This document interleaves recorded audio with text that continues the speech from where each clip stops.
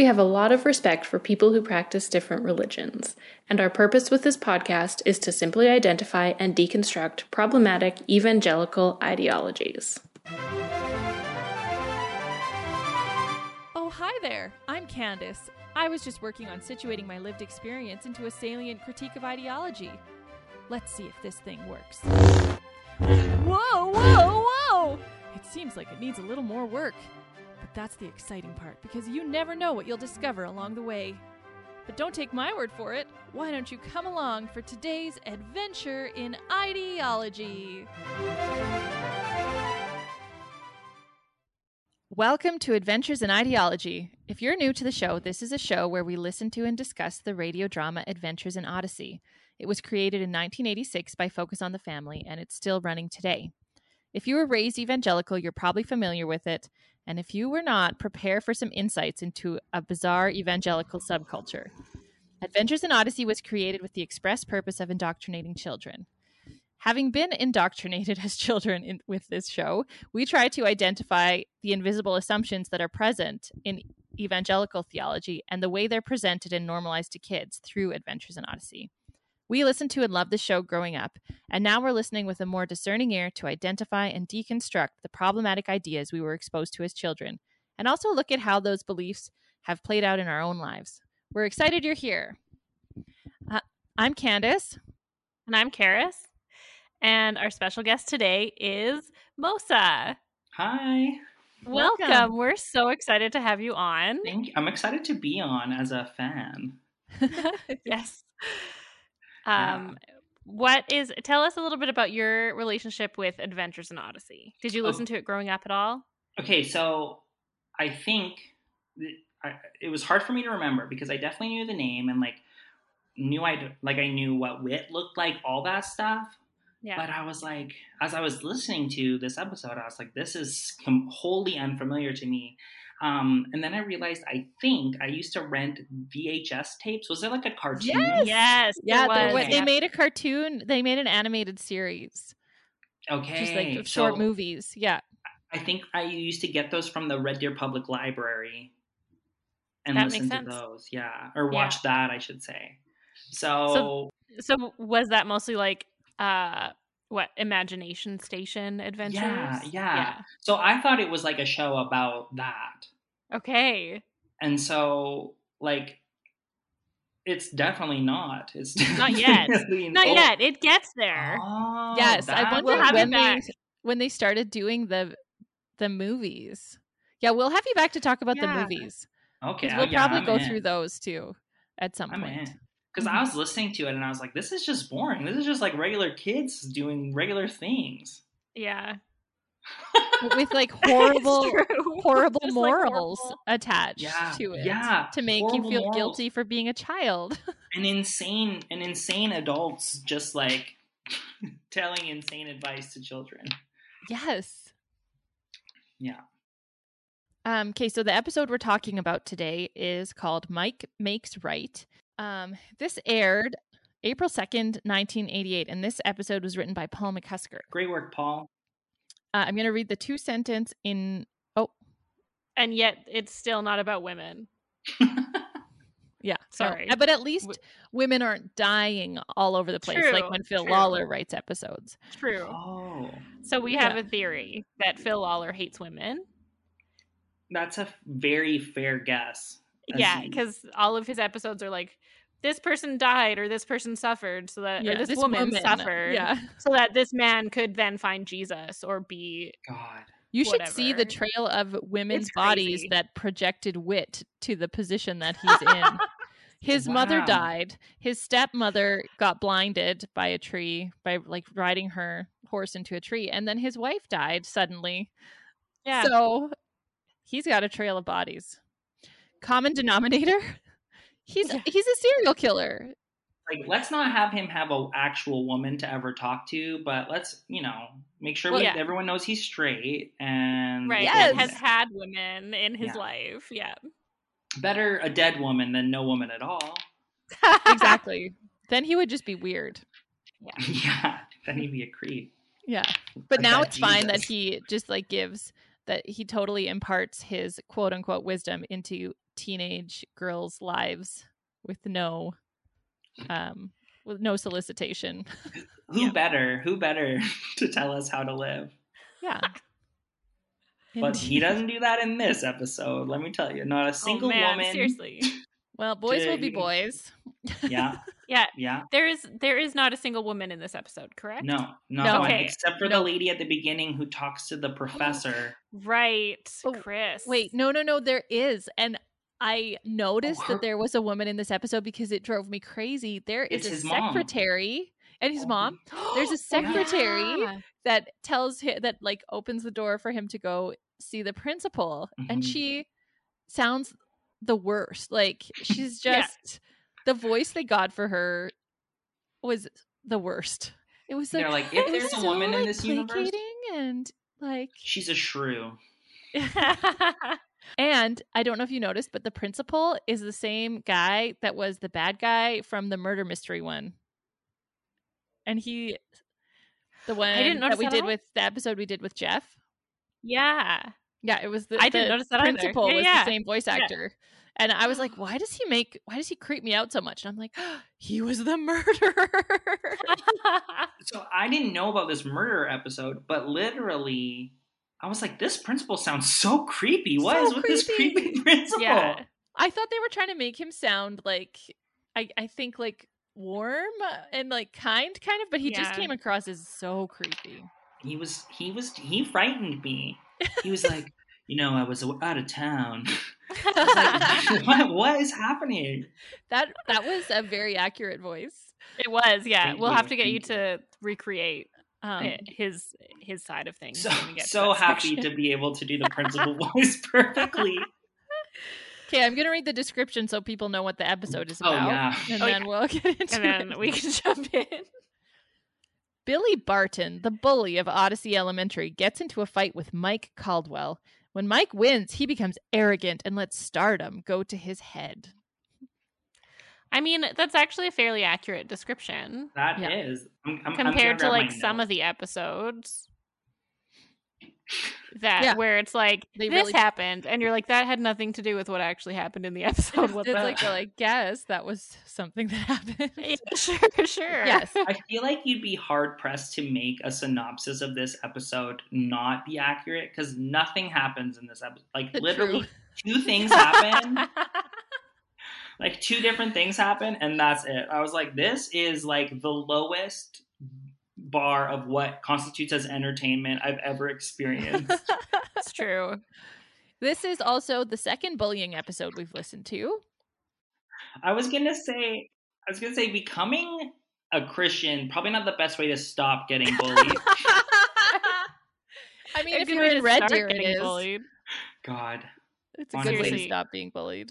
I was gonna ask you guys, I was like, oh, am I on this episode because I was straight up a bully when I knew you guys? Oh no, were you a bully? Here's I didn't know you very well. I just knew you from like older. Around youth group, Yeah. Like I knew who you were, but yeah. I mean, I never saw you bully anyone, so. Thank you. Wow. I didn't either. Wow. I mean, we were in high school together, but yeah. I wasn't really that cool, and you were, and that was kind of the relationship that we had. Was definitely. We knew each other, but from youth group, but you were like cool the loser from youth group, and I was, yeah. I was the nerdy pastor's kid, and Mo was cool. Do you prefer Mo or Mosa? I don't. I won't notice either one. Okay. I would say I 60% I like Mosa more, and then 40% I like Mo more. Okay. How's that? That's great. Should we jump in? Yeah. Okay. So I went through the episode again today at 6, frantically, in hopes of being ready for tonight. I listened to it on my commute this morning as well. I made it halfway through. I was listening to it right until we started this, and I didn't make it all the way through again. I have listened to it before, though, but I just wanted it to be fresh, so only the first half is fresh in my mind. I listened to it 2 weeks ago, really stoned, and then was like, today I'm going to listen to it not stoned. And that was easier to follow, I have to say. But harder to hear. Yeah, it sucked more. It was way less interesting, but I knew what everyone's name was. That was kind of interesting. Yeah. So the only thing that guys need is just like, if someone's punching you, like, punch him, but then like don't punch any other people. Like, they're like, this is what the boys need to hear. Yeah, it was a very confusing message. It was though, not a great message. Yeah. I truly, like, the whole time during this episode, I was like, is this even a real problem? Like, was anyone beating people up at your school? I never saw anyone get beat up. No, I got punched in the face in high school once, but that was like, I was a grown up. Like, I was like, punch me in the face, like I was being a shithead. But like a child, like, there was no child running around my school fighting people. No. And every like child's program has an episode about like when there's a kid beating you up at school, and I was just like, who needs this lesson? What is happening? Who is this kid that's going around beating everyone up? I assume it is happening. Otherwise, it wouldn't be so widely talked about, right? It's got to be happening. I mean, like, kids are mean to each other. It might not be quite so blatant, but there might be someone who's like shoving people, or like, you know, like picking on someone, like taking their lunch, or like, as someone who considers themselves a bully, like someone who was a bully in school, I just wanted you to feel like worthless. I didn't want you to like, I didn't want to hate you. I'd just be mean. To bleed. Right. I just be like, you have no friends. Just like psychologically fuck you up. Yeah, exactly. Like, I'm going to give you issues. That's so thoughtful. Thank you. Thank you. Well, God forbid Mr. Whitaker come up to some young person and say, like, just manipulate and fuck up them back, but then don't do it to anyone else. Just bully them back. I know. Like, that is the messaging. He's like, he gives them free. Okay, let's talk through the episode, because nobody listening knows what we're talking about. And then we'll get there. Yeah. So the episode starts with Chris talking about today's adventure has to do with power, and then this guy, this professor or something, was like, interrupts her and is like, I know all these quotes about power, and then is just like a dick. So he's like, absolute power corrupts absolutely. Power buries those who wield it. And he says like 6 other ones, but I stopped writing them because we get the point. Power is bad. He mansplains. He does, yeah. And I just kind of skipped through it. Like, so I don't care. I thought it was so crazy at the end of that. At the end of that, like, little thing where he keeps saying these quotes, she's like, well, sure, you know a lot of quotes, but do you know any Bible verses? And I was like, Bible verses are just quotes. Like, what are you saying? Not according to them. It's apparently sacred. Not. Oh, yeah. I guess sacred. Is absolute power corrupts absolutely a Bible verse? If it's not, like, it should be. Let's start our own. Him saying like basically everything but pride comes before a fall is not mean he's saying like bad things. He wasn't like saying it's good to be prideful. I was like, what is happening? Yes, but I think I think you're hitting on something there, because it's like anything academic knowledge is irrelevant and bad, and like, because it is threatening to them when people learn outside of the church. You know, it's like, well, that's dumb. The only thing that matters is if you know the Bible. Yeah. So I think you're totally right. Like, that's what they were trying to like smear academia, which, you know, has its own problems. I'm not here to be like, yes, academia is the best. Yeah. But you can see the through line in the, like, these are just quotes that like ... it becomes like masks don't work and vaccinations are evil. Like, you can see how those things are connected. You can. Yeah. It's like, if anyone whose name is Professor anything, like his name is Professor, he's an asshole. Fuck him. If he says something, unless his name is Professor Jordan Peterson, and then they're like all over that shit. If he eats only meat, then he's good. Yeah, that's a Peterson thing, right? He just is on. I don't know. He's very misogynistic and thinks like, he's a piece of shit. Anti-feminist. And I think he's on an all meat diet. I think he got brain damage because he went to India or somewhere for like to be put in a coma for like addiction treatment, and then he has been out of the public eye ever since. So the working theory is that he's brain damaged. Yeah, I know. Wow. Good riddance. Ay. Oh man. Anyways, bullies. Mike Caldwell is out at recess. His best friend Freddie is being the announcer or like commentator on a fight that's happening. Billy Barton is beating up Donnie Holman. I think I got the last name right. It doesn't really matter. We don't care about Donnie. Mike asks Freddie why he's beating up Donnie. And Freddie's basically like, why does Billy Barton do anything? Because it's recess, because Donnie is breathing. He lists like a bunch of other things. And then Mike's like, well, that's not right. This is stupid. He's killing Donnie. Leave him alone, you big bully. And he starts shouting at Billy. And Freddie's, of course, like, are you nuts? Like, shh, you're going to draw attention to us. And Mike's like, why don't you pick on someone your own size? Freddie's Let like, him go, Neanderthal brain.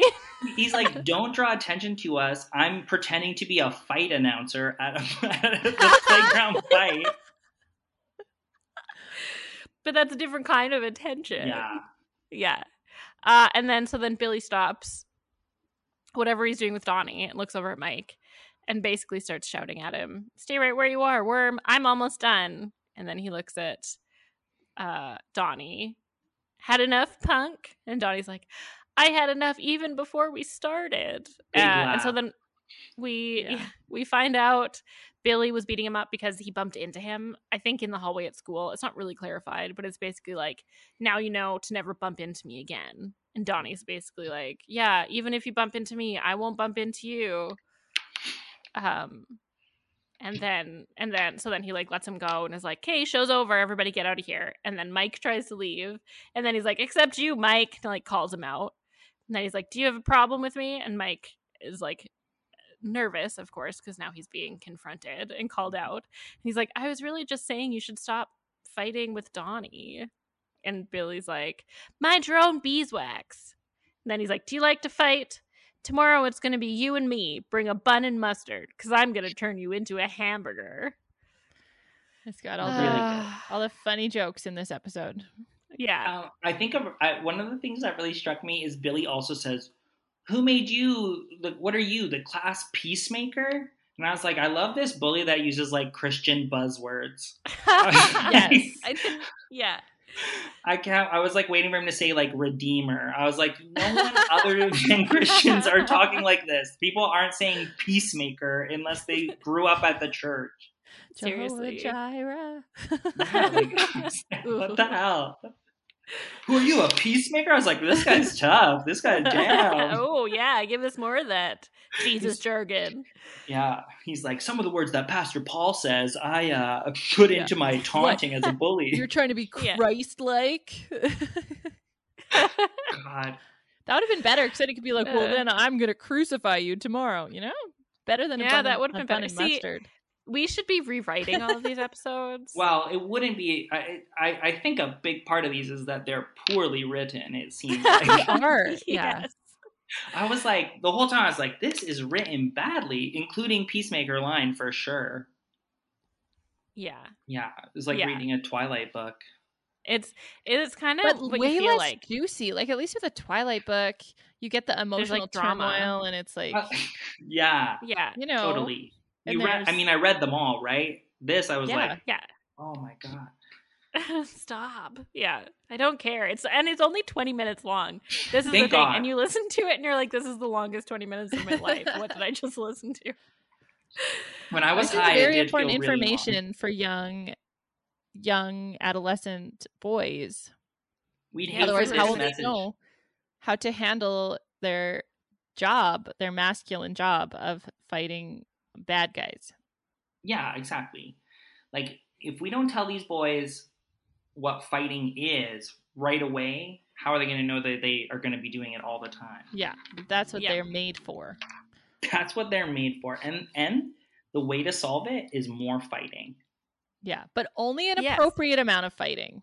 Mm-hmm. Yeah. Fighting is like,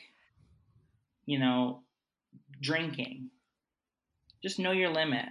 Yeah. Everything in moderation. Yeah. And don't drink BT dub, because that's not Christian. Oh, yeah, when Jesus turned the water into wine, it was non-alcoholic wine. It's like, Mike, fighting's like cheesecake. Just one piece every once in a while. I mean, okay, so when I was working at a church, it was during Ramadan, and I worked in the office, so I put together the bulletin, along with other things. But one week, because it was Ramadan, I posted in the bulletin something about, during Ramadan, please be praying for our Muslim brothers and sisters, or something like that. And I had 2 different people and the pastor come up to me to tell me why that was wrong, that I had put that Muslims aren't our brothers and sisters and we shouldn't be viewing them as such. And the pastor, to be fair, the pastor did defend me and just said, this is what other people have said. But still, he's like, I get where you're going with it. Maybe just take it out. But still. And then in the front of the church, they have like our Jewish brothers and sisters, and we stand with Israel, like, and an Israeli flag, like right there at the front. Yeah. I think it is like, Karis, you should have known the mere existence of Muslims is offensive to Christians. Like, although it's funny when you say that they were offended, I was like, oh, that's interesting to me, because as someone, like, my dad's Muslim, and there's like nothing white Christians eat up more than a saved Muslim. Like, I know. Them knowing my dad was Muslim, like, I was like everyone's favorite like person. Like, I would have so many strangers, like older strangers, come up to me like, we're so proud you're here, we're so grateful. Oh my God. How must it be, like, asking like, how bad is it at home, like, God. as if my dad's just like whipping me and yeah it's like evangelism porn. Exactly. I want to be like, actually both my parents are really bad, thank you. One of them is white. So we were going through Karis's Bible college stuff. Oh my God. And we found this booklet that is like how to evangelize to Muslims. And it has like it calls it a quote unquote a typical conversation with a Muslim. Oh my God. And it starts out as like, it's like the most stiff, forced, terrible It's like, bullshit. don't look them in the eye. They take it as an aggressive move. It's like, as a Muslim, I don't believe in these things that you believe in. And I, as a Christian, believe you're wrong. Like, this is how conversations start with every Muslim that I've ever talked to. Like, yeah. That's how my dad always started conversations with me. Yeah. That's your only conversations? He'd come into my room, he'd be like, as a Muslim, I believe different things than you, and you're late for school. And I was like, all right, I better get up. Just kidding. My dad never ever told me I was late for school. He wasn't involved in my life. Parents. Fathers. It's fathers. Men. Yeah. Men. Yeah. You know what? It should say, like, how to evangelize to Muslims. It should be like, I also hate women and all minorities. We are hateful religions. Let's work together. My stance is that there is not a good religion for women. There isn't. Or minorities. No. No, there isn't. I think, like, a thing that when you're out, once you're like out of, the religious circles, and you see the different ways that you were manipulated and misled, it becomes so clear how the entire structure of it, start to finish, top to bottom, exists only to manipulate and have, like, create oppressors and, like, protect oppressors. Mm-hmm. Like, it's so clearly just for that you're like, okay, these are all bad. Like, there's nothing good about them. Like, it literally, like, so much, like, so many things being like, oh, like, we're meant to be bad. Like, we're always going to be bad. We're really bad people. Only Jesus is good. So we all are, like, doing really bad stuff, but, like, God forgives us. It's just like, okay, so this is just telling you, like, hey, the main guy in charge is going to, like, do some really fucked up shit, but we're going to forgive him every single time. You're like, well, because he knows best. Mm-hmm. Yeah. And, like, if he does something really bad, like, he's going to really talk to God about it and then come back and be like, guys, like, I learned my lesson. I talked to God. Remember, I talked to him better than all of you. Yeah. Anyways. But also, like, I feel like on the level of the way they create the being of God, God himself in that environment is an abusive being. Yeah. And so it's like, what you were saying, exactly what you're saying can also be applied to God, except there is no one higher up. Like that's stops. And you know what? It's fine if he abuses you because you don't understand he knows what best. he's doing. Yeah, exactly. Yeah. It's all in the greater plan. Yeah. Because he loves you. Yeah. And he just how a parent and that their then children gets translated into, oh, the pastor loves you, they're abusing you, you know? Mm-hmm. Yeah. It's really insidious. It is. It's so gross. It's so gross. It's so gross. Okay.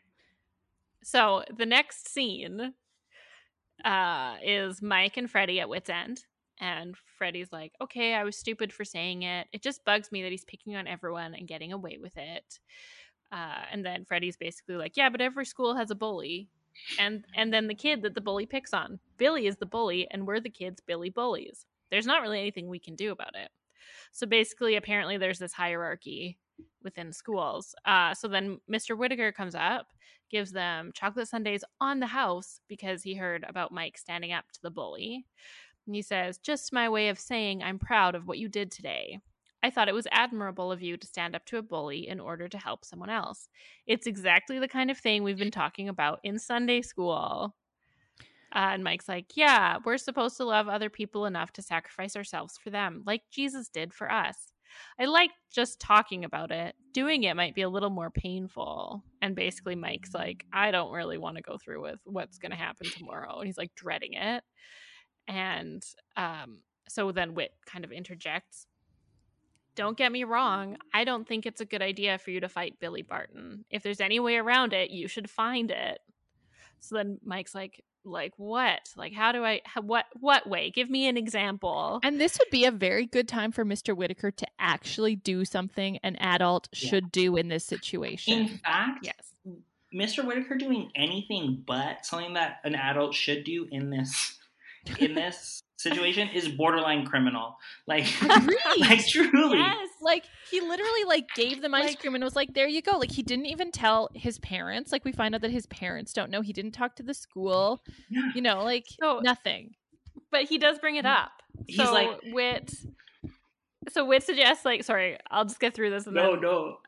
Whit's like, maybe just talk him out of it. And Freddie's like, that's not going to happen. He likes to fight. And you talk him out of it, Whit. You talk him out of it. Whit, talk to anyone.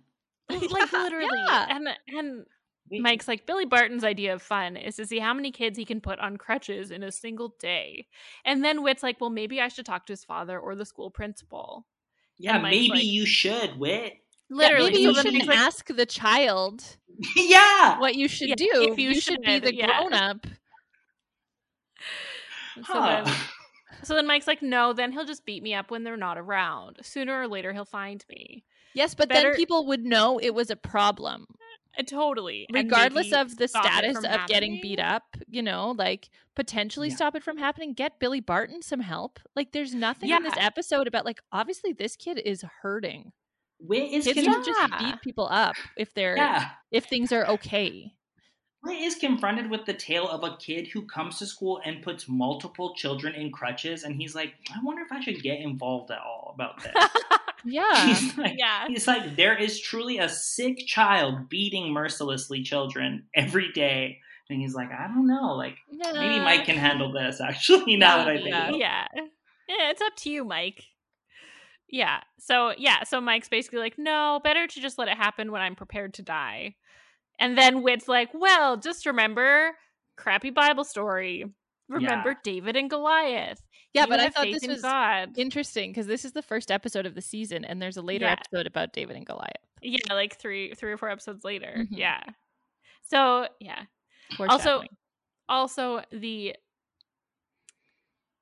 title of the album is Heroes. Oh. And so every episode in this album is like about a hero. And what a hero. So many heroes on display in this episode. So many. So then basically Whit's like, well, if you have faith in God, remember, if you're doing what's right, the Lord will take care of you, just like David. Okay, but also not always. Like, that's a dumb. I know, I didn't like that either. I'm like, No, so you're like, what about all the people that Christian- get killed doing what's right? Yeah. You can't be like, Yeah. Christians can't lose a fight. Like, Christians, we beat big, giant, anybody, we can kill them. Like, we can kill them easy. That's what God but he says. doesn't even say like Christians can't lose a fight. He says like if you're doing something good, what's right. If you're doing what's right, which most of the time they're not, let's be honest. No. Like, but this also leaves the door open. People who are doing things that are right, like, get fucked up all the time for doing all the the time. This is the world we live in. This also leaves the door open for like, well, that you just obviously didn't have enough faith. Yeah. Oh, yeah. Or like, oh, you thought you were doing the right thing, but you weren't because it didn't work out for you. Like, you think everything's okay, but it's not, because, instead of like, no, just shitty things happen. Yeah. Like that's literally the problem of evil. Toxic platitude. Yeah. It is. It's a toxic thing Just to tell faith. a child. If It's you're horrible. doing what's right, the Lord will take care of you. Yeah. And so then that kind of statement only exists in a place of privilege. Like, that's when you realize, okay, like, rich white American people are making these programs, because like there's no world where you would say that to an impoverished child. And like, I find it so interesting that like people in those places of privilege, it's like they can't even imagine someone who isn't in a place of privilege. Like, they're like, they're like, well, this is important information. Like, everyone needs to know about this. You're like, no, like, only you can think this is true. Like, it's crazy. And there's no, like, okay, so Paul McCusker writes this character of this bully, but it's like so unnuanced and like ridiculous. Like, if there is a child who is literally going to school and hurting people every day, like, first of all, the school knows about it.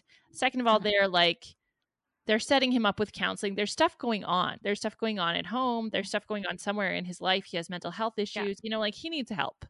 He's not, he is the bad guy and he needs help. He's a kid. He's a kid. He's not really the bad guy. No. If there is a bunch of kids sitting around announcing and like cheering on the fight in the middle of recess, like, teachers are aware. Teachers will know. Well, like, literally later the principal's like, so I heard you beat Billy Barton, the bully. It's like, so the principal just knew that there was a bully who just was like operating at this school, like beating people up. He's like, well, this is the same in that other bullying episode, though. The teachers are like, the principal was like, well, we can keep an eye out for him, like, blah blah blah, but that's about as much as we can do. Like, basically, we can't do anything about it. Sorry, like, that sucks to be him. He just has to get bullied. I'm too busy studying about critical race theory that I have to force feed down these children's throats. I can't stop bullying. I have to walk through a line of picketing evangelical parents every time to get into my school because they don't want me to teach this. They're throwing rocks at me. I wonder where this like kid who's beating up other students could have come from. Where he got those ideas. Yeah. Sorry. We digress. Anyway. So Whit basically is like, just think of David, and then he tells him where the Bible verse is, somewhere in 1 Samuel. And Mike says, thanks, Whit. I'll have it read at my funeral. And Whit's response is, well, I'll be praying for you. But for now, I'm going to go back and help out other customers. Mm-hmm. Good luck. That's it. And that is Whit washing his hands of the entire It series. is. Well, what more could be done? Yeah. What could he possibly have done? No. What less could have been done? Yeah, what less could have been done? I mean, he could have just not given them a Sunday, I guess. I guess. not engaged with them at all. He did give them promo ice cream. Yeah. The crazy thing is, if this was a girl, it would have been handled very differently. Oh, yeah. How do you think it would have been handled if it was a girl? I don't know. But it would have been. Do you think they different. would even think that there was a possibility that there is a girl beating up other girls? No, zero chance. Yeah. Zero chance. What if it was a girl who stood up and then it was like the girl was going to get beat up by the boy bully? Then Mr. Whitaker is there. He's like assigned some of the boys in her class to like be by her side to like protect her. She's got like her The principal's canceling his trip out of town that he said he was on during this event.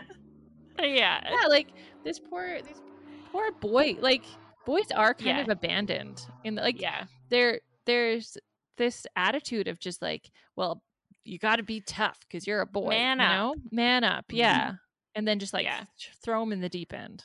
Yeah, and it is kind of like the expectation set is like, you'll know what to do. Like, I'm not gonna do really anything. Like, you'll just innately like know how to win a fight or something. Like, it just made no sense. It's called testosterone. I mean, to be honest, so as a trans woman and someone who had testosterone in her system and now does not, I swear to God, that chemical exists only to make you horny and angry. Like, you only feel those two things. It's like the only thing your body's possible to feel is like mad or like want to fuck. And now I have neither. That explains so much about like what emotions are not considered sinful in the church. Like male anger and male horniness. Those are like... And horniness why, is like, an emotion literally now. So much of the stuff that they're talking to you about is like, here's how to avoid trying to be horny, and like, here's what happens when you get too angry. You're like, okay, this isn't that. I don't know. Not a universal thing to talk about all the time, right? Yeah. Right. But anyways, I digress. It is testosterone. Yeah. Okay, so the next morning, Mike is like staying in bed. He says he doesn't feel good. He doesn't want to go to school. And his mom's basically like, you don't have a fever. You don't look sick. You seem fine. And then she's like, okay, either you can get dressed and go to school, get dressed and go to the doctor. Like, either way. And then he's like, fine, I'll just go to school. And then he tells her, like, kind of a jerk to him. Like, he said he's like clearly very distressed, and she's like, suck it up and get out of here. Like, I don't want you here, and instead of being like, what's going on? Why don't you want to go to school? She doesn't engage with him at all about it. Well, I mean, because he says some truly chilling things to hear as a mother, I would imagine. He's like, he says, take a good look at me. I want you to remember what I look like because I'm about to die, he says. Basically, and she's like, well, have a good day at school. I was like, what? Like, yeah. Like, why are you sending him to school? She's like, keep him home and talk about it. You see, like, no, I've never seen you so scared. What's going on? Yeah. Especially if this isn't like a normal thing. If it's like every single day he has a hard time getting up, or like every day he hates school. Yeah, or every day he talks like he's a ghost already. Yeah. I mean, that also has its own warnings or like concerning, but it's a different. But yeah, either way, like, check in with your kid. She does say, when he says that, take a good look at me, she does say, what are you talking about? Is there something that I don't know? And he's like, no, everything's fine. And she's like, okay. Well, he pauses. He like takes this long pause. And then he's like, no, everything's fine. And I'm like, first of all, why aren't you talking to your mom about this? Like, what are you scared of? What's going on in your home? Yeah. Was my thought. Yeah. Like, and also, but it also kind of makes sense because his mom was not really paying attention or like being receptive to him. No. Like, she was not treating him like a whole person, just like kind of a pain in her butt. Like, at this point, we've had two adults who were in a position to stop this like insane event from happening, and both abdicated the responsibility. Like, well, and okay, our mom growing up would say, like, I'm a mother, I know everything. Like, she knew what was going on. Like, you advertise it when you're young, even when you're in middle school. Yeah, you do. Yeah. If someone's paying attention, they can tell something's going on. I saw a TikTok, and it was like, what was the best lie you've told your kid? And it was this mom saying that she told her kid that every time he lies, that a dot would appear on his forehead. And so then every time he would lie, he would stand like this. So she always knew. He would stand with his hand covering his forehead, so that she always knew, which is like, anyway, most moms know what's going on. So like, this is just bad writing in my mind. Like, they write a lot of two-dimensional characters. So they write this bully who's like, this is a dad writing a mom.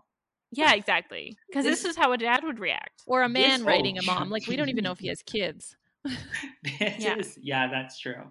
This is a scene that accomplishes literally nothing. Like it doesn't forward the story. It does nothing. I don't understand why it happened. He tells another person about a thing that's gonna happen. Like I was like, why? This is a scene that makes us realize that he has no support network and all the adults in this town are idiots. Yeah, exactly. Which is not in any way, shape, or form the point of this episode, but we've included it for no reason. Basically. Just to show how scared he is.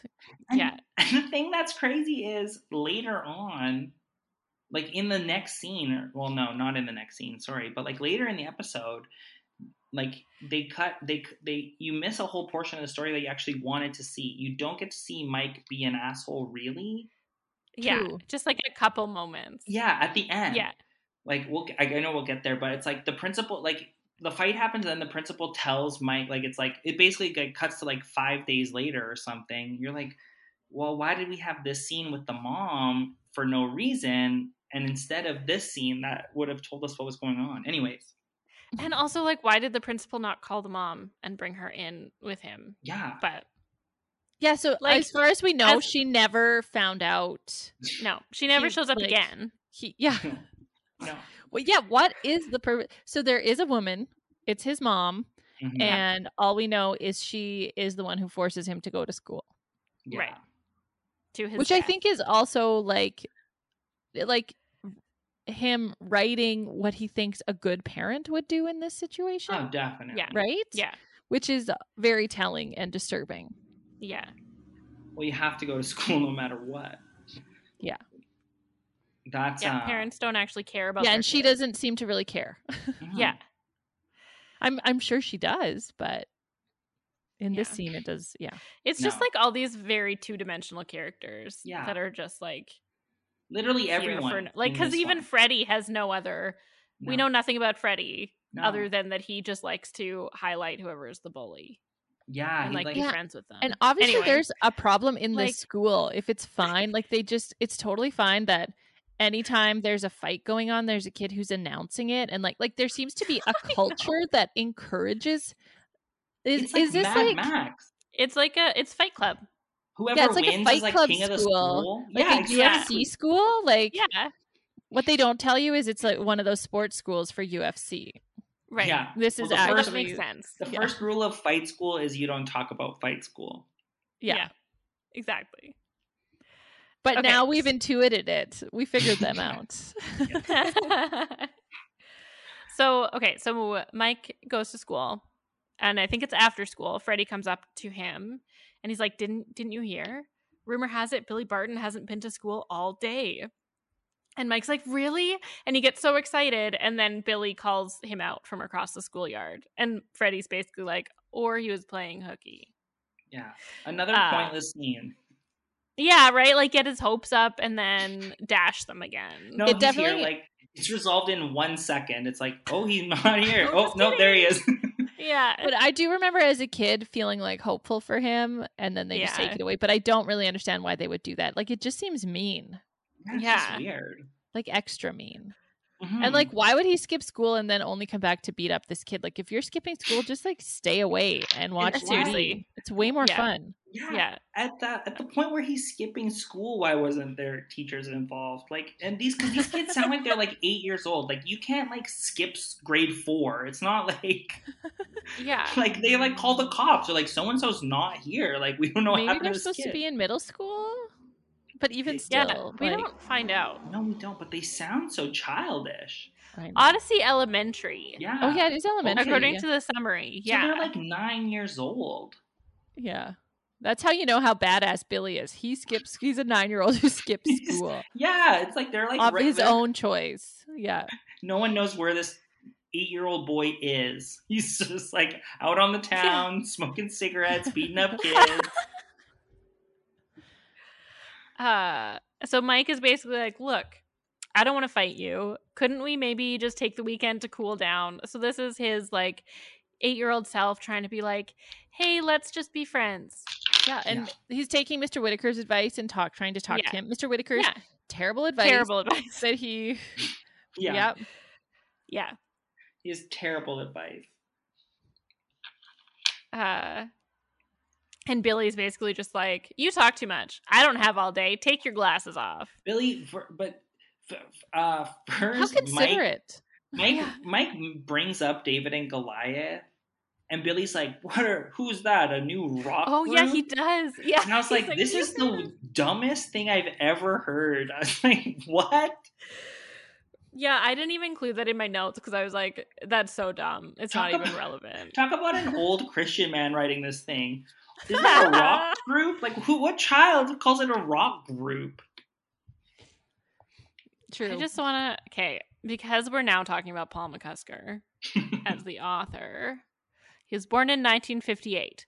So when this was released, he was 30. Ooh, just a bright-eyed 30-year-old writer. He's like younger than me.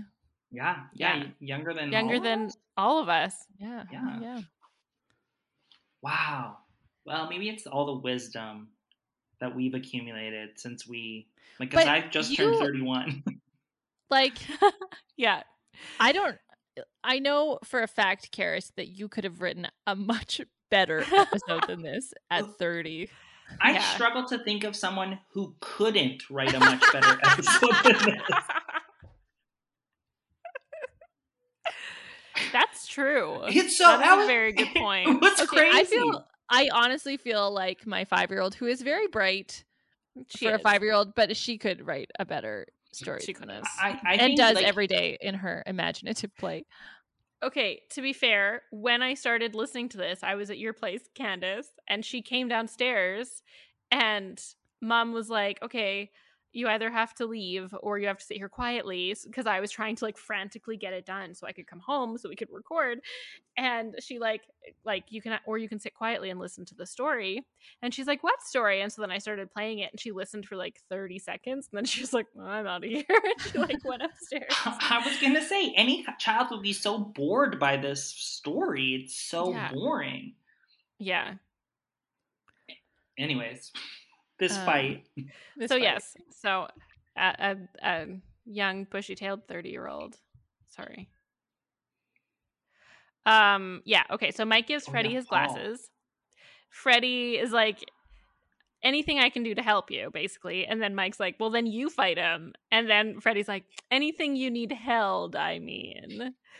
And then other classmates gather around. Someone like, shouts, hey, there's a fight. Come on, everybody. Yeah. Like, check it out. Billy's beating up Mike. Yeah. In true Fight Club school fashion. Yeah. Yes. No, not an adult to be found. This was probably like their final exam. Their like, Fight Club final exam. Yeah.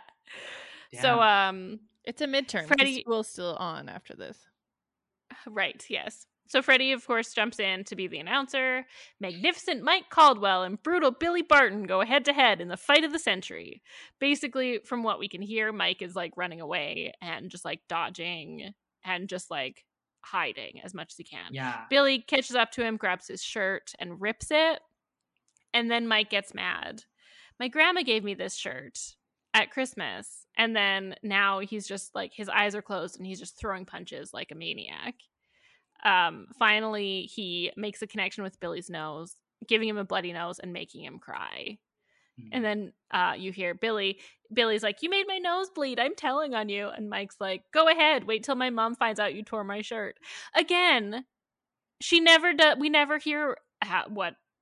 Her nothing response about, is irrelevant. Yeah. Why would we care about what a woman thought of this situation, you guys? Why would we ever think to even It's care? just guy stuff. It's guy stuff. We don't understand. Yeah. How can they we do something understand? here that I think is interesting, because they make Billy, then once his nose bleeds, he becomes like this kind of whiny baby, like, I'm gonna tell my daddy on you. I can't leave you. Yeah. And I think what they're trying to do is be like, bullies are cowards, right? Mm-hmm. But what happens is, like, obviously this kid has emotional problems. Like, he is not okay. Yeah, like somebody check on him. But it's supposed to be like, nah, he's such a baby. But like, if he's not okay. It's It's not like, okay. it's like, oh, now that he stopped fighting us, we can all be really mean to him. That's what we should do now. Like, he's a fucking Yeah. loser, and let's all make fun of him. Basically. And then we never hear from him again. Yeah, Yeah. that's it. For the So rest we of the don't know what episode, it's happened like- to him after that. He just No. stopped being a bully to anybody because I of mean, he his probably lucky stopped punch. going to school in general. It seemed already like he was ready to quit school, so Yeah, Probably. maybe he switched schools. he's Maybe. just Maybe like, he's the kid from the earlier episode. yeah, maybe this lost episode. Maybe he just packed up a bindle and hit the trail. He's off. He's gone. Wandering Billy Barton. I really like the picture of him with a bindle. I love it. Bloody nose and a Just like- bindle. Yeah. He's like wiping his Yeah. nose. He's like, oh, I'll show them. I'm going to start a new life. Wow. Billy Barton. Poor kid. Of anyone Just in this feel for episode, him. I want to know more about him. Yeah. Okay. Like, what was going on with in his life? Also, Yeah. how come every bully is named Billy?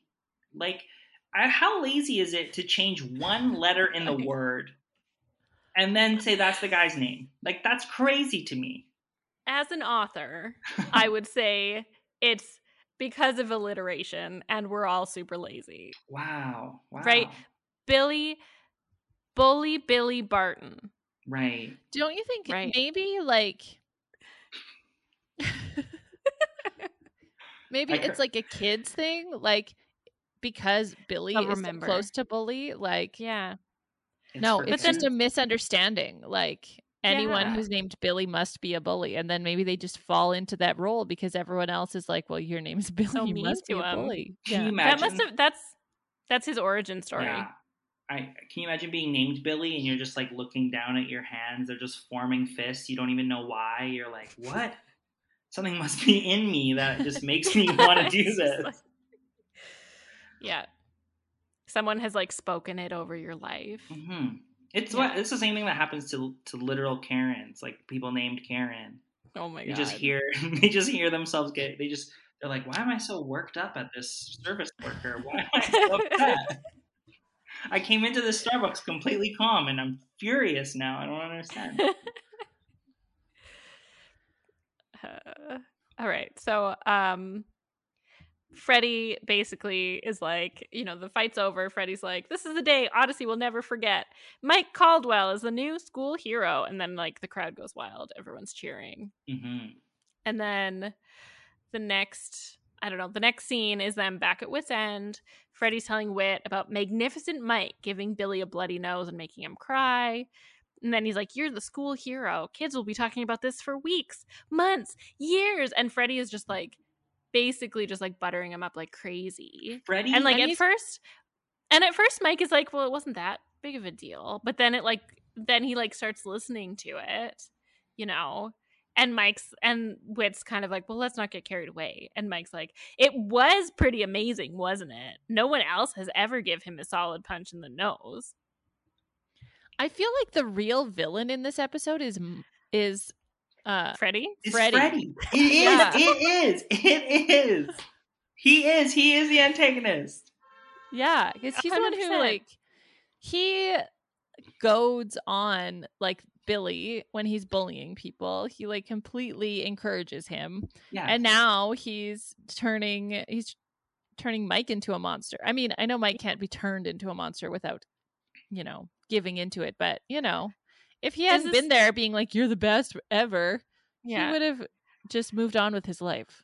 So is this just like saying that men are so weak that all they need is a couple like ego strokes and then they're like, I am amazing? Yeah. Accurate. Right? Honestly, Yeah. honestly, it does happen every single fucking time. Yeah, Freddie like is goosing up Mike insanely. Like Freddie will not stop talking about how cool Mike is. It's crazy. Like if my friend was doing this to me, I'd be like, what is happening? Also, Yeah. I'd be like, shut up. You're being Yes. so annoying. Yes, Yeah. you're being crazy. We're best friends, and like all of a sudden your friend just like can't get enough of you. I'd be like, what's going on? It's bizarre. Yeah. So then finally Freddie's like, you're terrific. And Mike's like, See? magnificent Mike. Yeah, and they that, show you the moment where he buys the into very- this. yeah. story. Very blatant change. And then he gets invited to sit with some other kids because they heard about the fight. Mm-hmm. They're like, man, or they saw it or whatever. And then, so his popularity is clearly exploding. And then you just hear Whit, this looks like it could be trouble for Mike. And like, that's the end of the scene. Whit. Like, thanks for not actually talking. But if it had been a girl, he would have 100% like approached her and been like, hey, listen, this is a concern, blah, blah, blah, blah, blah. But because it's a boy, no, he's got to figure it out on his own. Yeah, we need to be told what to do. Whoa. Imagine. Yeah. Mm-hmm. Yeah. But we don't know any better. He's going to figure it all out. We're just here to look pretty. Yeah. Well, we have penis homes. You know, we're a penis home. Mine's my butt. Mark.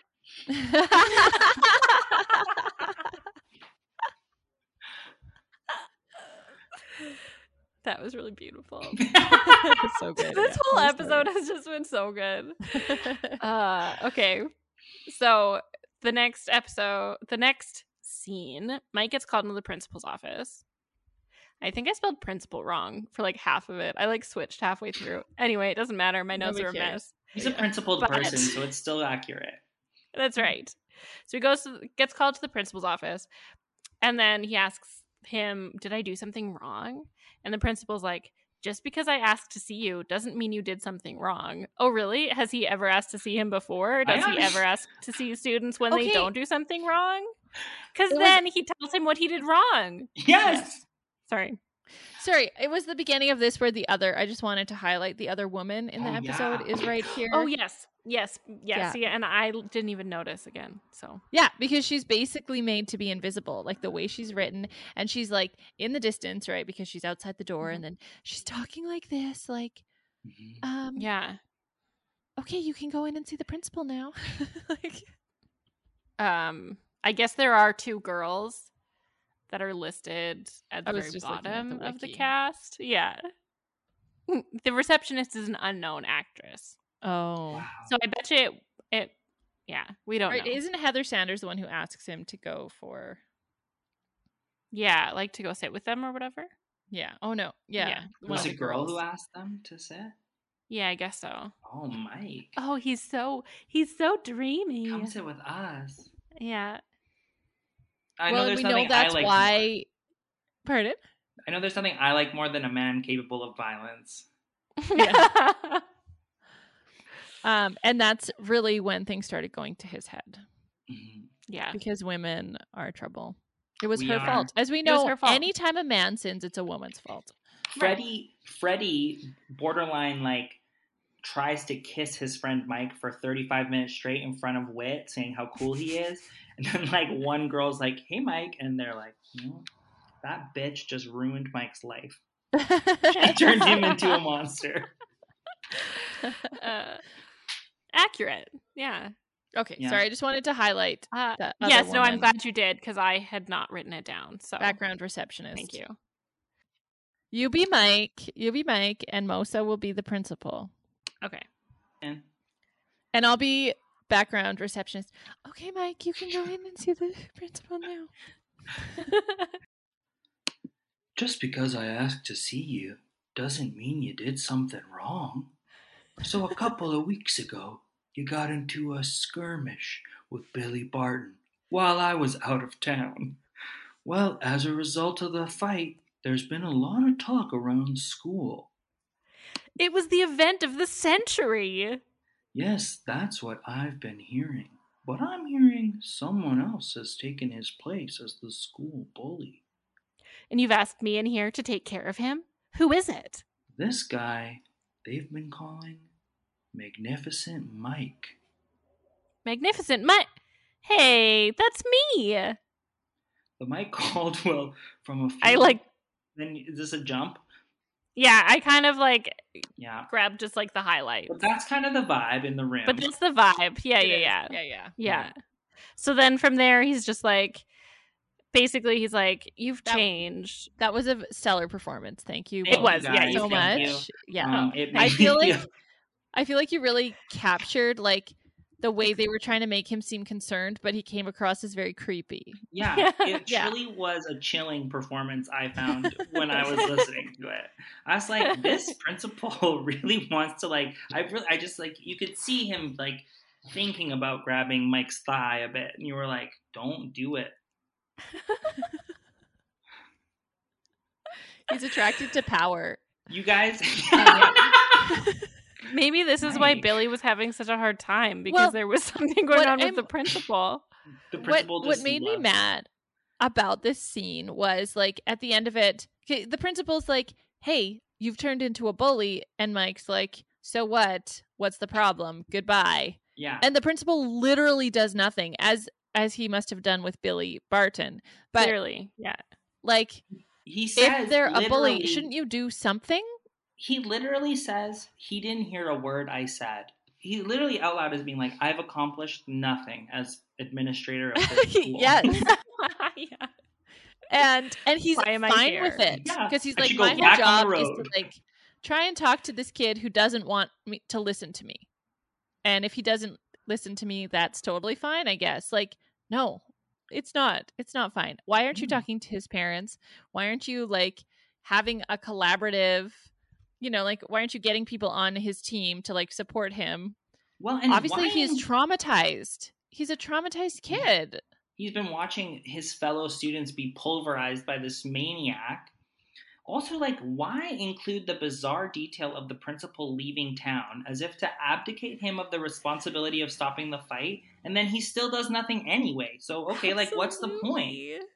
And also, like, just because the principal's gone doesn't mean there's no teachers or other adult staff. Yeah, literally. Like, is the principal the only person that can intercede here? It was a one-room school, and it was your college. Yeah, it was my college. When I've heard like multiple college stories. When in the last Patreon episode, when you said there was 20 people, I like spit water everywhere. I was like, what? When I was like, okay, just to clarify, there were only this many students. You being like, this wasn't a school. I was in a fucking like literal cold. Yes. Yeah. Okay, next scene. So should I just like basically so basically Mike's like, well, I beat Billy Barton. I'm the school hero. Like, I'm amazing. And the principal's like, yeah, but it was just a lucky punch. And Mike is just so offended. How could you say that? And then the principal, like, he's like, I'm amazing. I did all this stuff. And the principal's like, yeah, that's the attitude I'm talking about. This is problematic. And then he says, the pride goes before the fall. I'd like to just see regular Mike Caldwell come back again, you know, before that happens. Mm-hmm. And Mike's just like, are we done? And then he leaves. And okay, so this is the point I was talking about where I'm like, why is the scene that the principal's saying, I've heard you've been an asshole for a few days while I've been out of town, instead of us seeing him be an asshole? Like why? Lazy writing. And the principal basically just being ineffectual, like another ineffectual grown-up in this town that doesn't know how to do anything. The third person in a row, the third adult aware of the situation who's chosen the complete hands off on the situation. Yeah. Well, and okay, if Billy did go home and tell on Mike like he said he would, then also his parents are doing nothing and being useless in the situation. So really, like, any adult we encounter or don't even encounter, the many children who Billy put in crutches previous, their parents like, oh, my child's injured and I won't ask why. Yeah. Like there's so much missing. So anyway, so then the next is like Mike and Freddie are walking down the hallway. He's talking to Freddie and he's just like so offended. How could he have said it was a lucky punch? You know, he thinks I've changed, blah, blah, blah. And Freddie's like, well, you have changed. And Like there's it was like your Freddie's fault, like Freddie. Right, exactly. Freddie's like, it was kind of a lucky punch. It's like, Freddie, you're the one who was like screaming at the cafeteria or at Pop Tate. I want to call Wits Pop Tates always for some reason. Totally, yeah. You're the one at Wits being like, Mike rules for like an hour straight. Yeah. Like, but it's like this like deflection thing, like, oh, look over there. See, I wasn't the one doing it. Yeah. Distraction. But anyway, so then as they're talking, Mike bumps up against someone, like And down the hallway, as and we tells know- them to get out of his way. As we know, bumping, the cause of many fights at this school. Yes. Apparently, Yeah. yes. And so this timid voice is just like, sorry, Magnificent Mike. And like Mike isn't even aware of it, just continues ranting. It wasn't a lucky punch. It was skill, sheer talent. Freddie's like, it was a lucky punch, Mike. And Mike's like, no, it wasn't. You don't know what you're talking about. And then they have this like kind of little fight. And he's like, fine, I don't need you anyway. And then he walks away.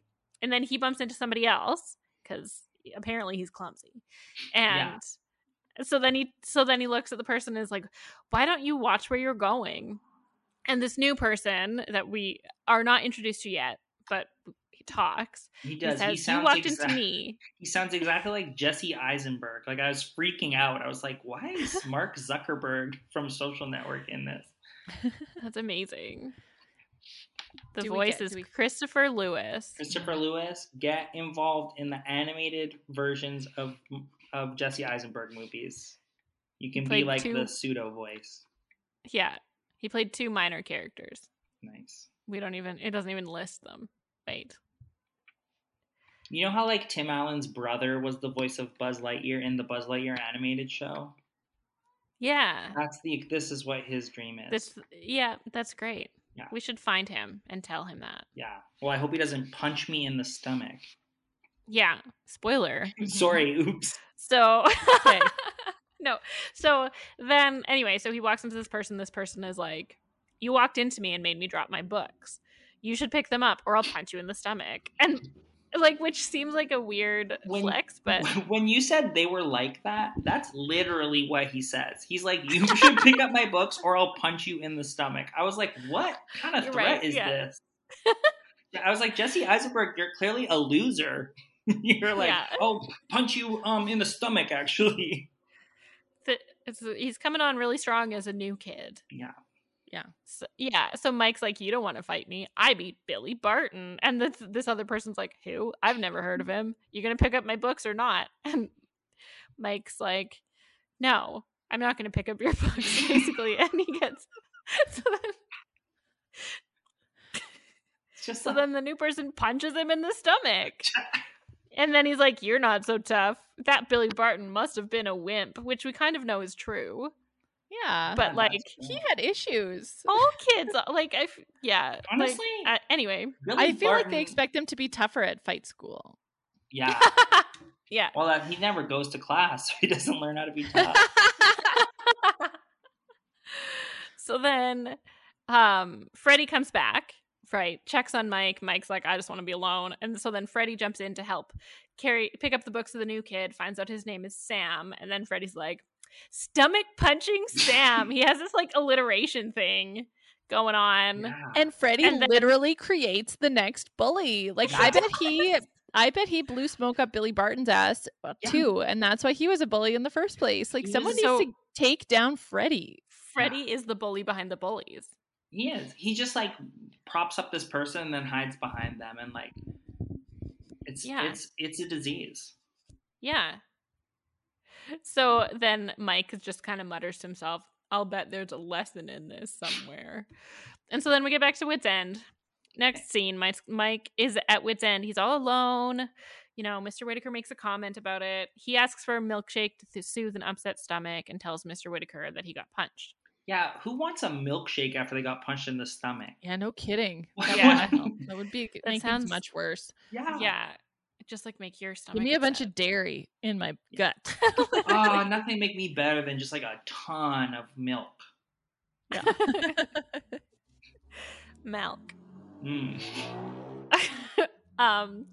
So then Wit's like, this Whit just Whit's like, I had a feeling that might happen. Smarmy Mr. Whittaker. Yeah, thanks.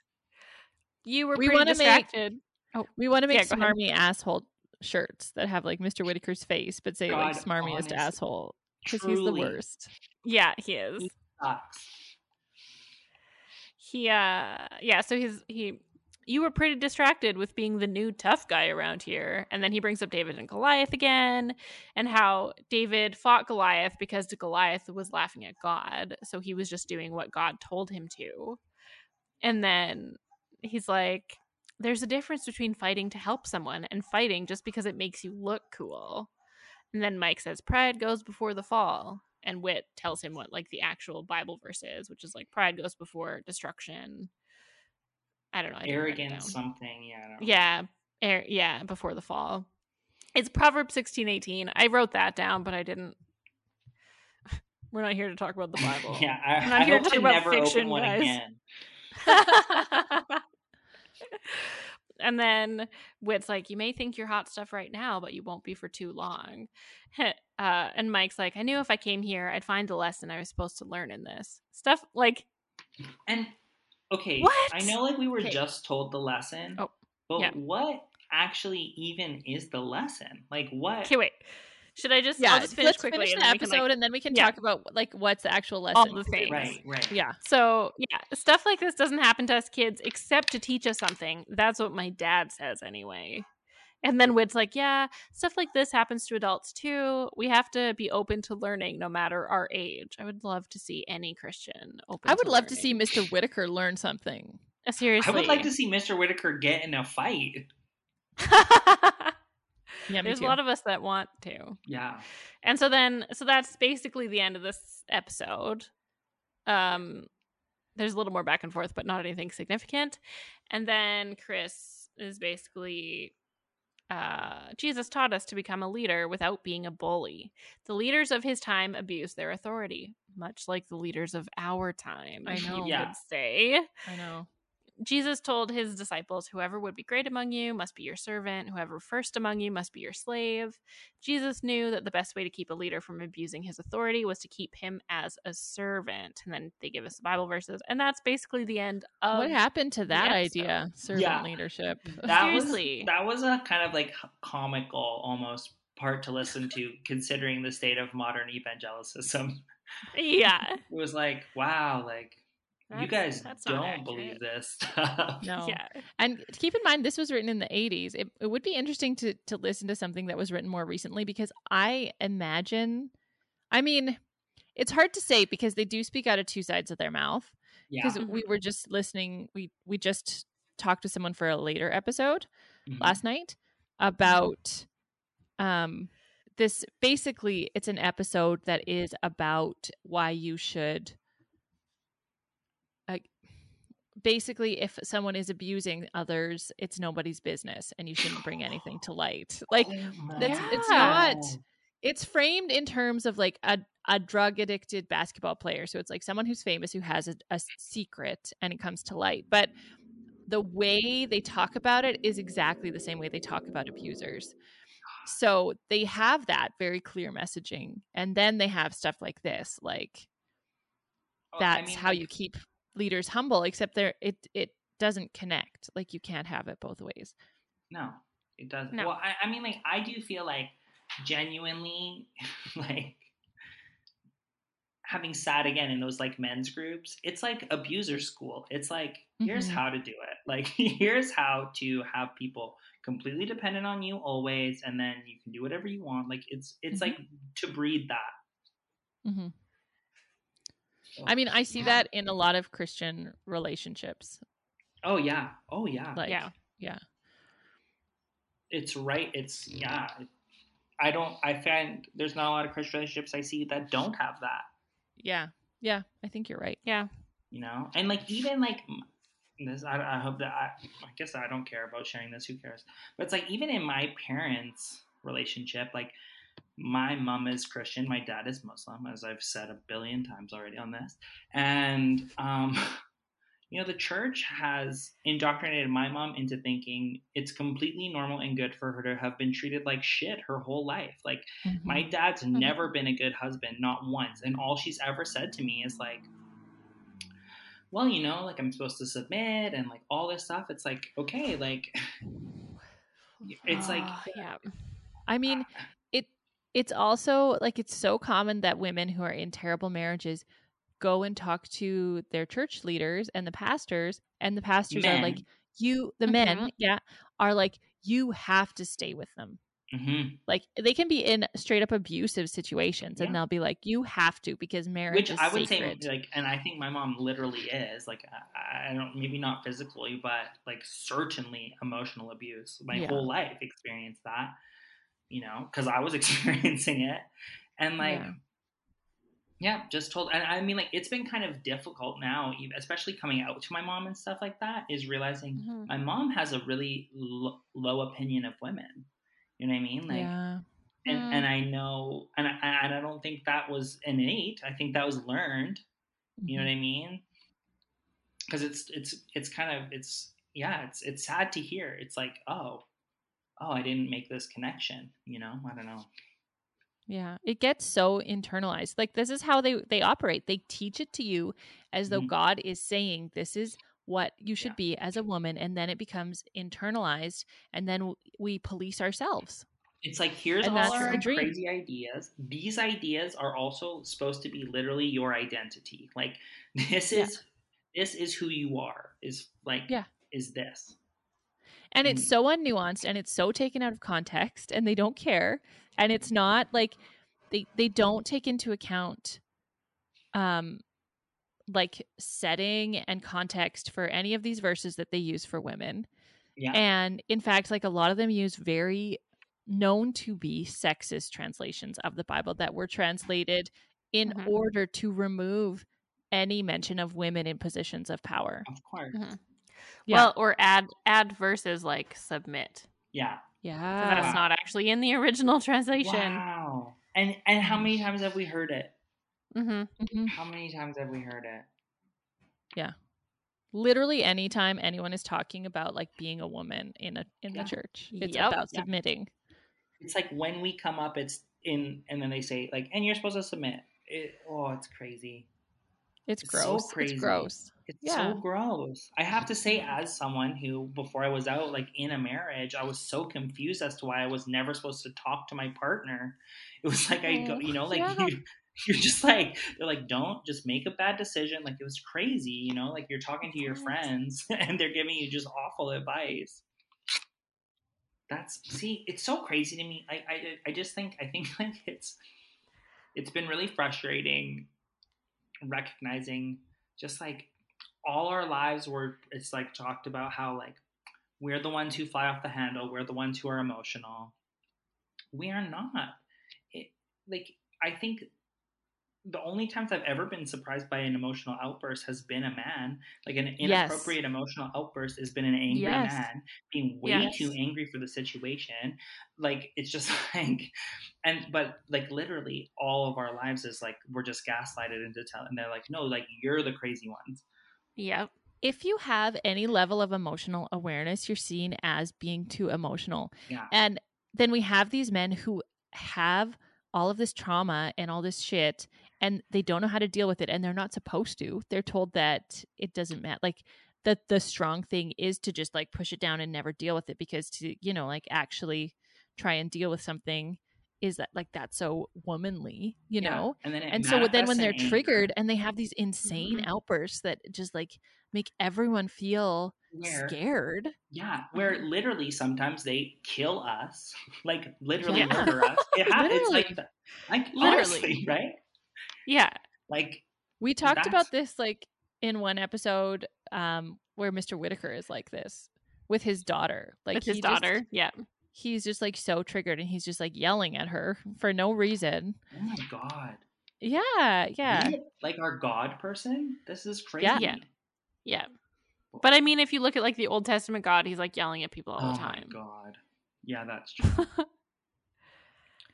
Gotta Should we love do the the wiki hoops we jump questions? through to make it Yeah. so that the Old Testament God and the New Testament God are the same. I love it. Right? Yeah. Should we do the wiki questions? Sure. Okay. Should I do you want me to do them? Here, Do you I'll want to read do them. I'll read them. Okay. You did the Do whole I still episode. have the document? I could read them. I can. Oh yeah. Do you Oh, want to yeah, read them? I You do. do No, it. I'm joking. Yeah. I'm joking. I closed it and I Love don't. it. Do it. Okay. Okay, I will. Should Mike have stood up to Billy Barton? Why or why not? No, Mike, you shouldn't have. He You should have should talked to a grown-up. Yeah, go find someone Yeah. capable of dealing with the situation. You're like 8 years old. You're super afraid. Yeah. Go be safe. Also, stand up to Freddie because Freddie is the worst. Yeah, Freddie's say the to your problem. friend, hey, like, don't celebrate this fight. Yeah. So we know that the appropriate answer they're looking for is that he definitely should have, because the next question is, when is it more appropriate to turn the other cheek? So obviously in this situation it wasn't appropriate, but Right. Wow. I know. Okay, so then When when is is it it more appropriate? Like, I don't understand. I don't. I think the idea is like he was defending someone else, so that was good. Right. He was jumping to someone's aid, Defense. so he should have stood up to him. So and if he was sometimes just when being it would bullied. when it would have been more appropriate to turn the other cheek is Standing up for himself. Yeah, like, Like, don't stand up for yourself. Just stand up for other people. I just don't understand how many other opportunities there are to turn your other cheek than a fight. Like, what? It's true, yeah. What is the appropriate context for this? It's crazy. I mean, I feel like the actual context for the verse turn the other cheek is like it was used. I heard a Rob Bell talk about this once.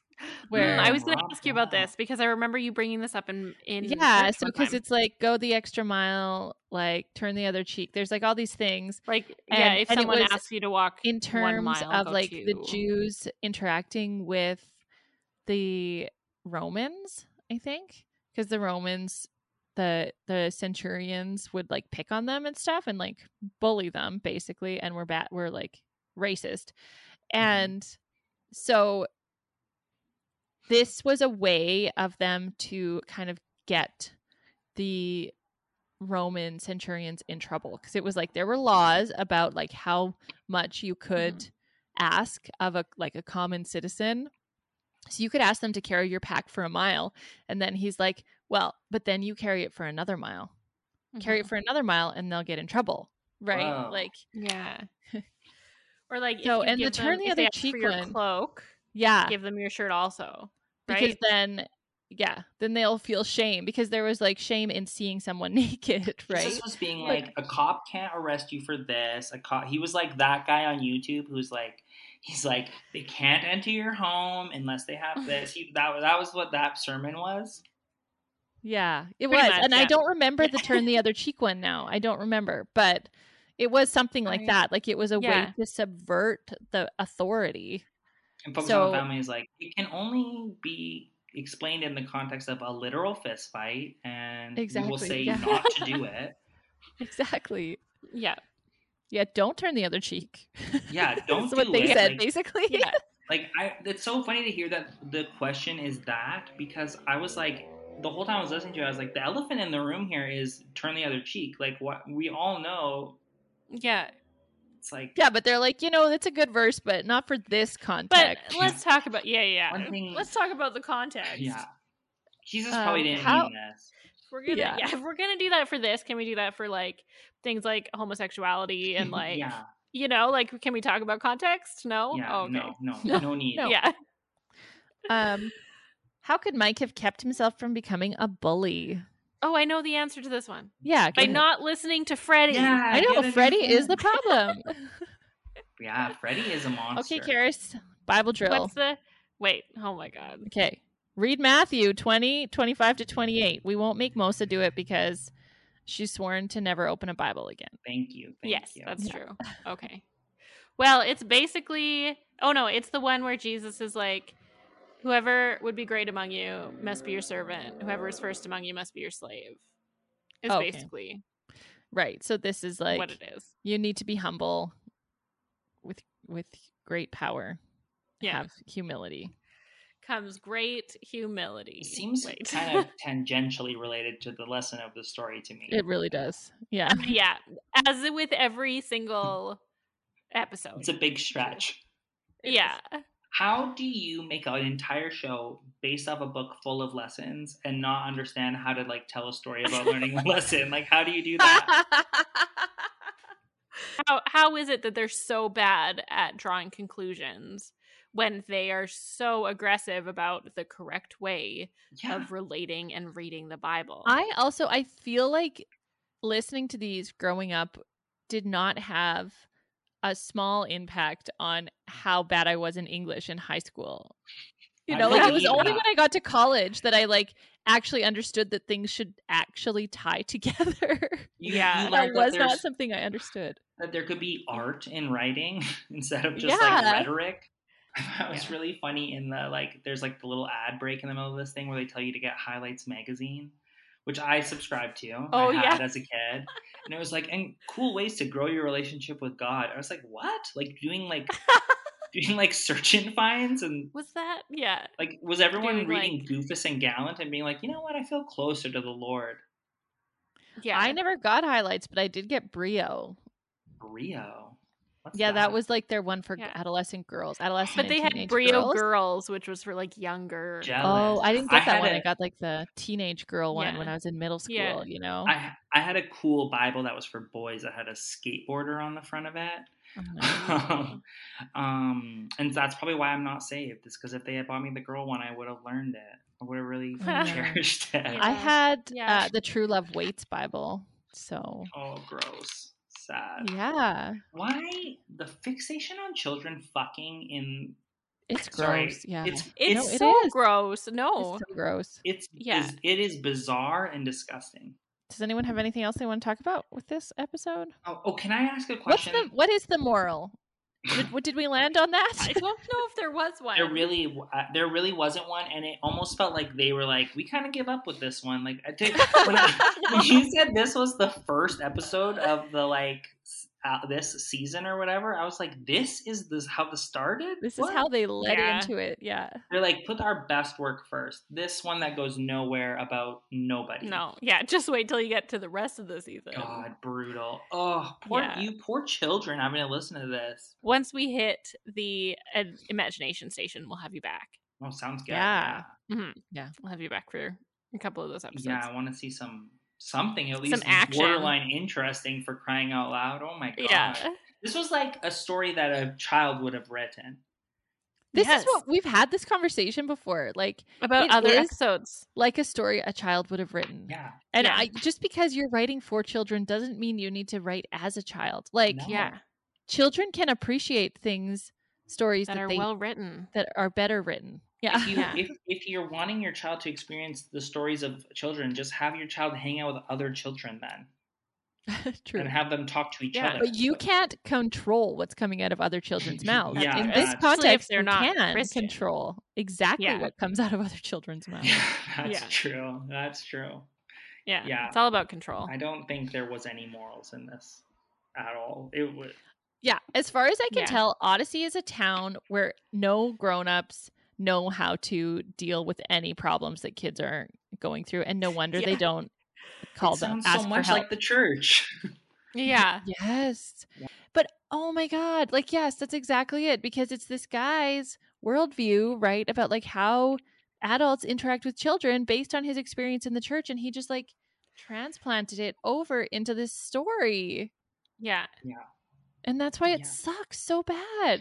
And again, like, I can't, because kids in the church are just abandoned. Sorry. They are. And then and this is about a situation that literally never occurs. Like, again, this we talked about it. I think Stephen used to get into fist fights. Really? Stephen? I think so. Yeah. Take us home, Karis. Okay. Anything you want to plug before we end? Do you have anything you want to? I have an Instagram. It's Mo's a girl underscore. Oh my god, IG. I have a Twitter, but I won't plug that because I get messy on Twitter. Otherwise, I'm boring. And my Instagram's boring too. So if you want to see a bunch of my selfies at work, because if I feel cute, I'm going to take a picture of it. I love it. It happens once every 6 days, and we got to capitalize on it. Otherwise, that's about it. I'm in I was in Bullskit, but I don't do it anymore. So I was gonna ask if that was still a thing, but it's like it's becoming a thing again now. But I'm not doing it. I'm just like I might be done with that part of my life. That's fair. Yeah. No more improv. Yeah, I don't know. It's just like I don't have to drive. Yeah. I just feel like there's more important things to do than me dick around. I mean, I want to just dick around and get high at home by myself. Yeah. Priorities, right? Yeah. I'm like, you know what? There's people dying. So I'm not doing comedy anymore. I'm just going to smoke weed at my house. Way to take a stand. Yeah. Yeah. Exactly. I'm withdrawing from society in protest. Yeah. Right. That's how I feel every day. I'm going to go really just not be able to live without feeling major anxiety and then self-medicating. Yeah. It's the darkest timeline. It is. It is. It's really hard to feel like it is the end of the world. Mm-hmm. And we knew about it the whole time. No one did anything. Capitalism is killing us all. Yep. Mm-hmm. And you're just like, guess I'll smoke weed because I'm just one person. I know. Literally, like, what do I do? Mm-hmm. And I wonder sometimes because I feel like there's so many of us feeling that. Yeah. And if we could all connect to each other and like do something, but it feels so overwhelming. I'm genuinely ready. I won't be one of the first for sure, but I am ready for violent revolution at this point. Like, 2 months in, I'll be like, okay, I'm going to go fight the rich people too. I'll be like, I'll listen to Wit and I'll go fight. I mean, oh yeah. Well, thanks for listening, everyone. If you like our stuff, please rate us, rate and review us on iTunes or Apple Podcasts, Google Podcasts, Spotify. Find us on Instagram and Twitter at Ideology Podcast. And follow us on Patreon, $5 a month. You get a bunch of fun extra stuff, 2 extra episodes a month of not Adventures in Odyssey, but other crazy, wild, toxic evangelical stuff that Honestly, we get to talk about. It's the good stuff on there. It's the really It is the good stuff. Yeah. It is, yeah. It's the really fun stuff. So if you like us, then subscribe, because it's just more amazing, fun, awesome stuff, and more amazing, fun guests. So thank you, Mosa, for being on the episode with us. It was so delightful having you. It was really fun. Thank you for having me. It was nice to reconnect after so long. Yeah, it was really nice. Yeah, it's been like 15 years probably. Yeah, crazy. Yeah. Thanks everyone for listening, and have a good night. It has not been 15 years. I think it's been more. Bye. Bye. Well, it's been